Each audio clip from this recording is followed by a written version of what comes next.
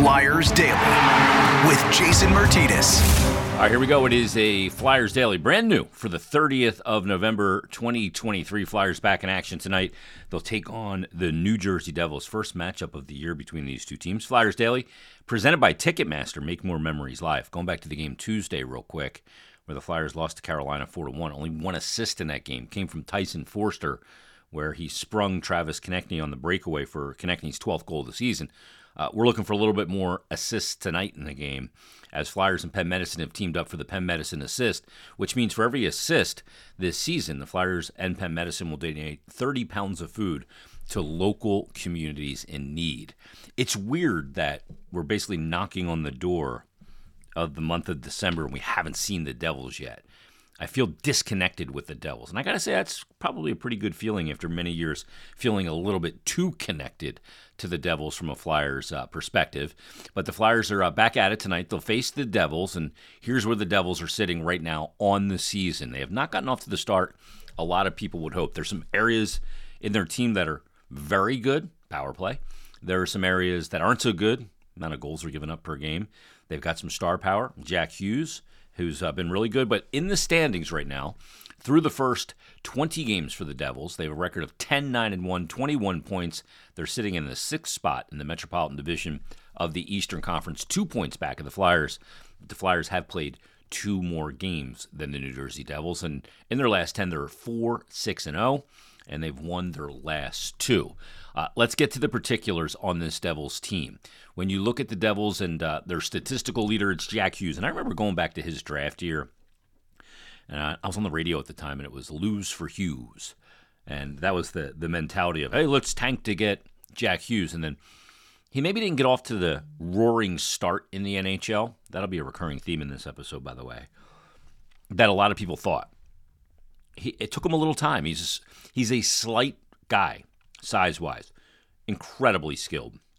We started to really see his game jump to the next level last season, and this year he's gotten off to a great start. He's missed 5 games, so he's only played 15, but the fact that he missed 5 games and is still leading his team in points is pretty astounding.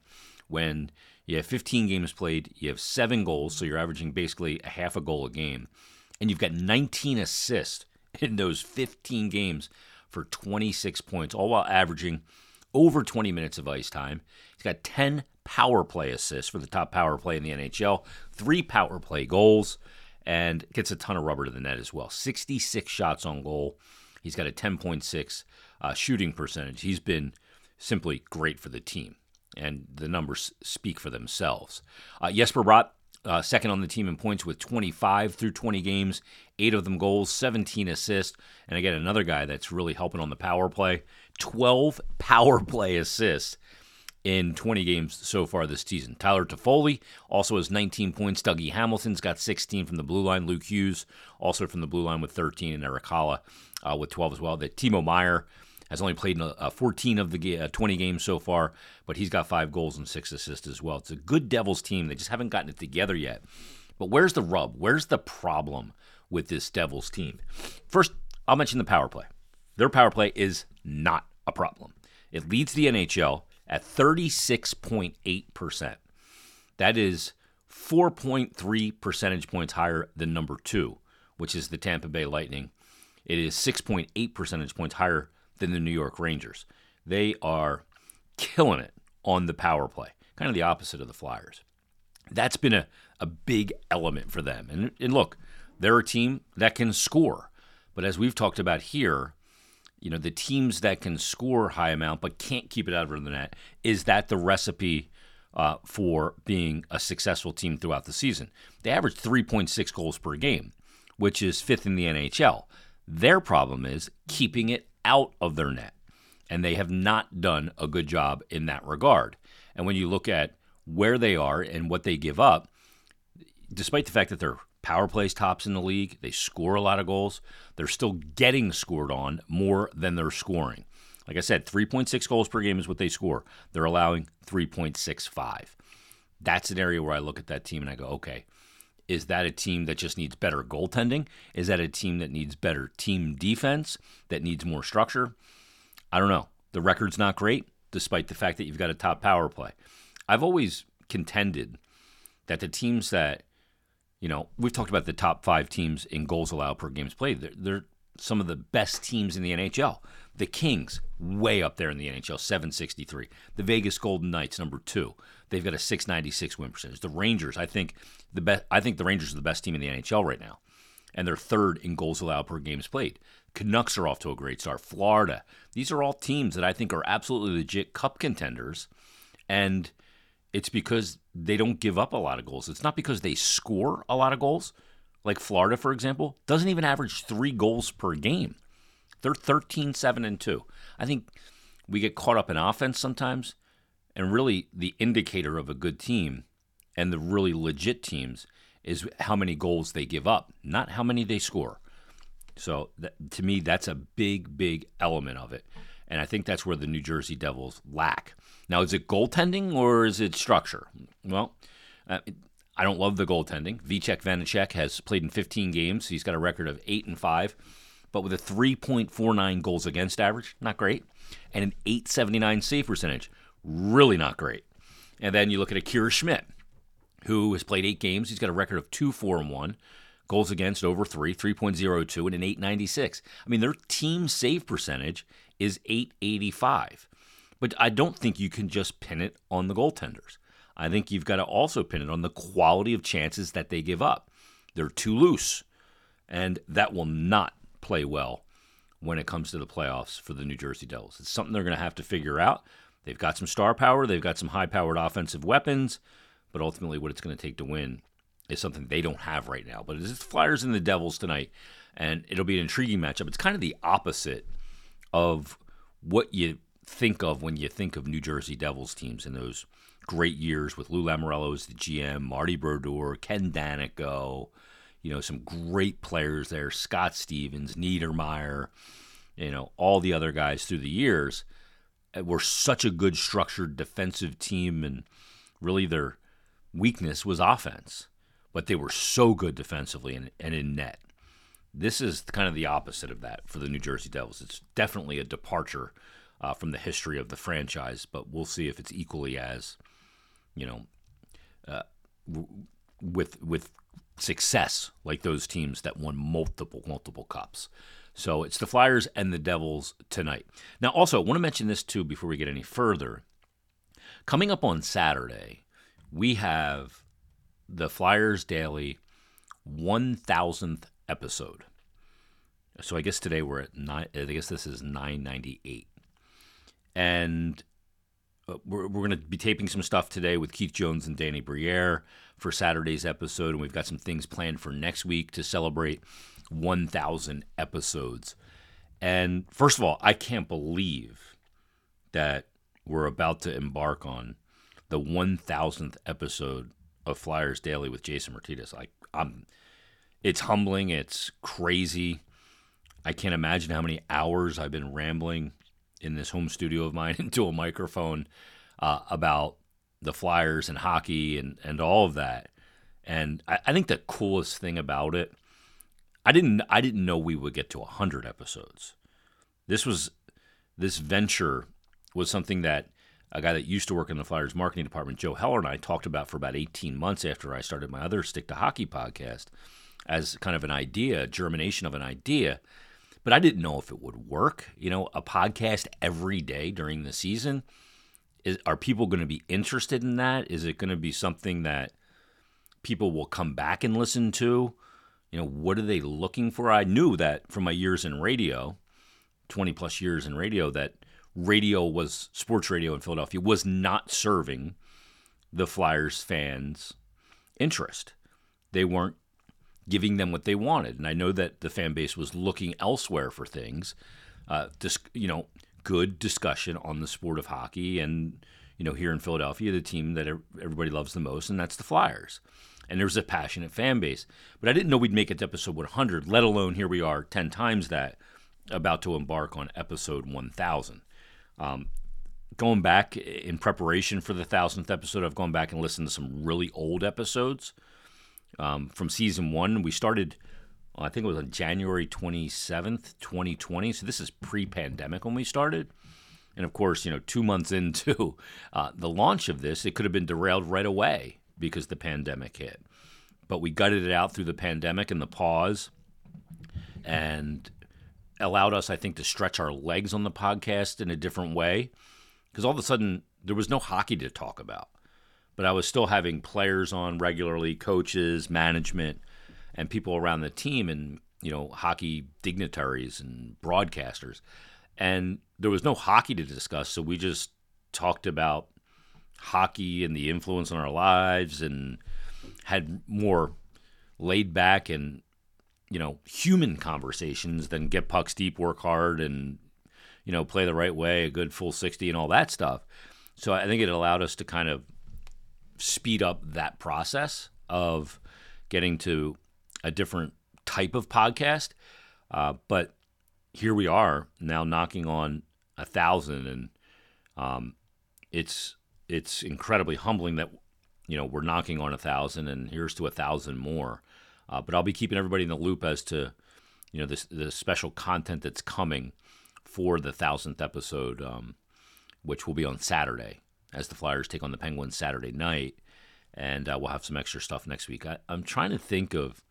I'll have to go through some of this stuff and figure out, what player has appeared the most on the podcast. If it's a player that's currently here now, I would say it's probably Travis Konechny, because some of the other players that it could have been, whether it was Claude Giroux, he hasn't been here now in almost 2 years, or Sean Couturier didn't play for 21 months, so we didn't talk to Coots a whole heck of a lot while he was out.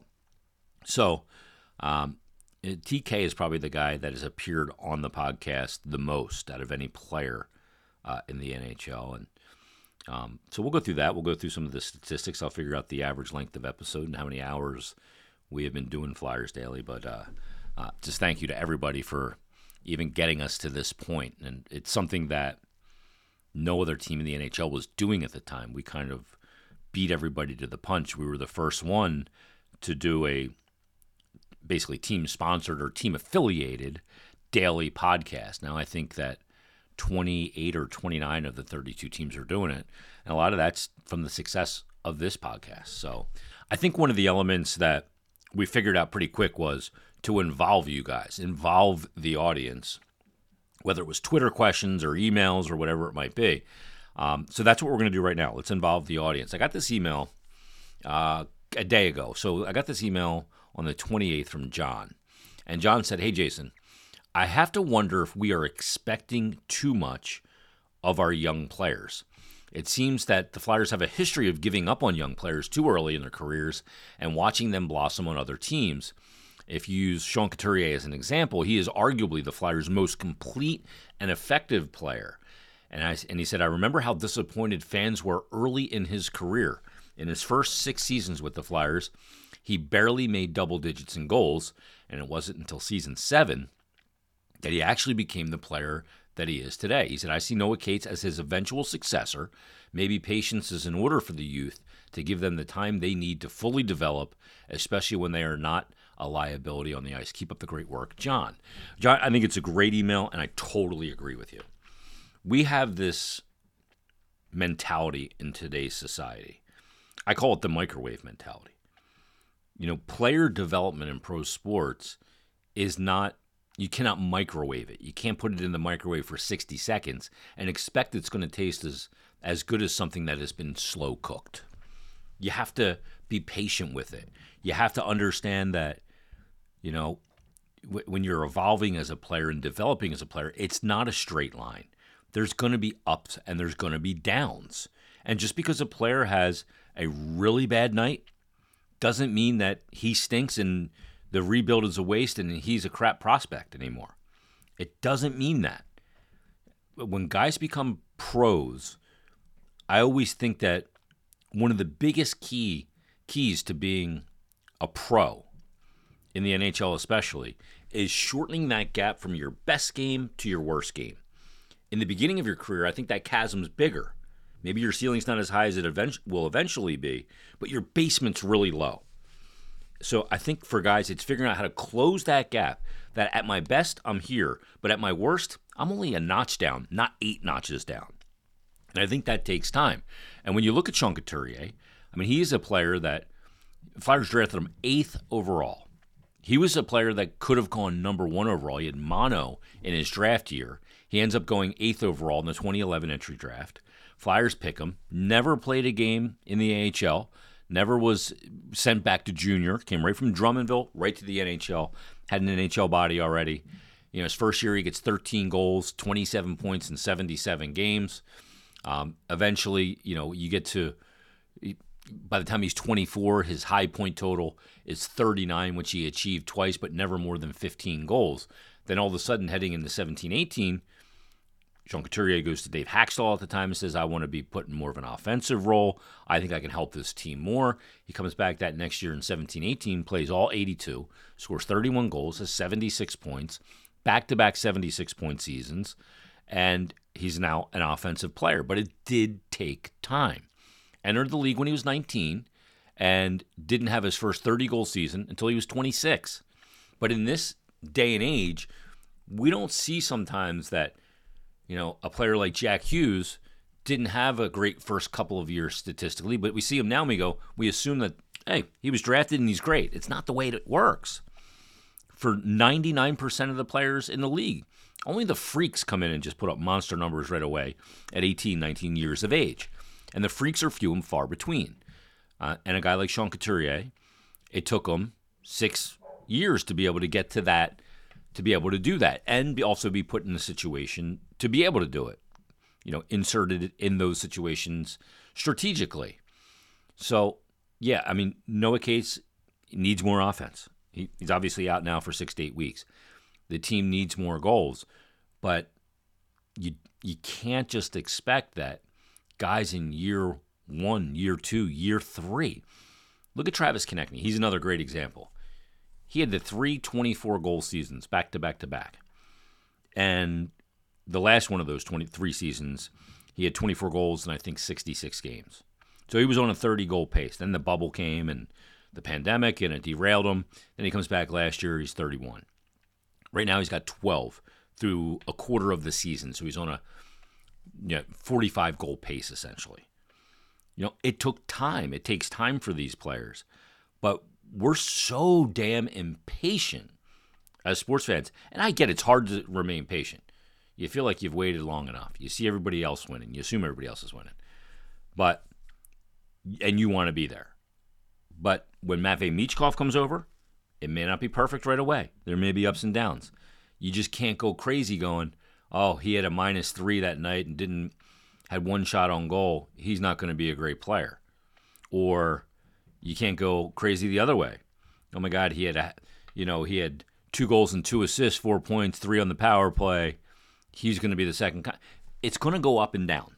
That's how you have to. It's like a team through 82. We can't look at it through a microwave lens, and you can't judge. You can't live and die in a season of 82 games on that old NFL 16-game emotional roller coaster. You'll drive yourself crazy. But I do think that some of the players you got to be patient with. Cam York is not fully there yet. Has he shown elements? Sure. But do we know exactly what he's going to become based on what we've seen now? My goodness, no. Same thing with Noah Cates. Same thing with Owen Tippett.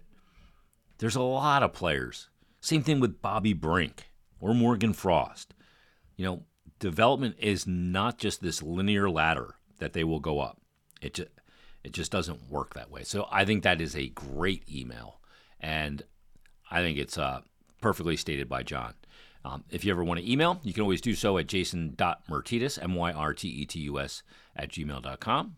And we'll go through those as well. You can DM me on Twitter at JasonMyrt, or just shoot me a tweet. Everybody, Flyers Devils tonight. We'll break it down tomorrow on a Friday edition. So join us then on a brand new edition of Flyers Daily.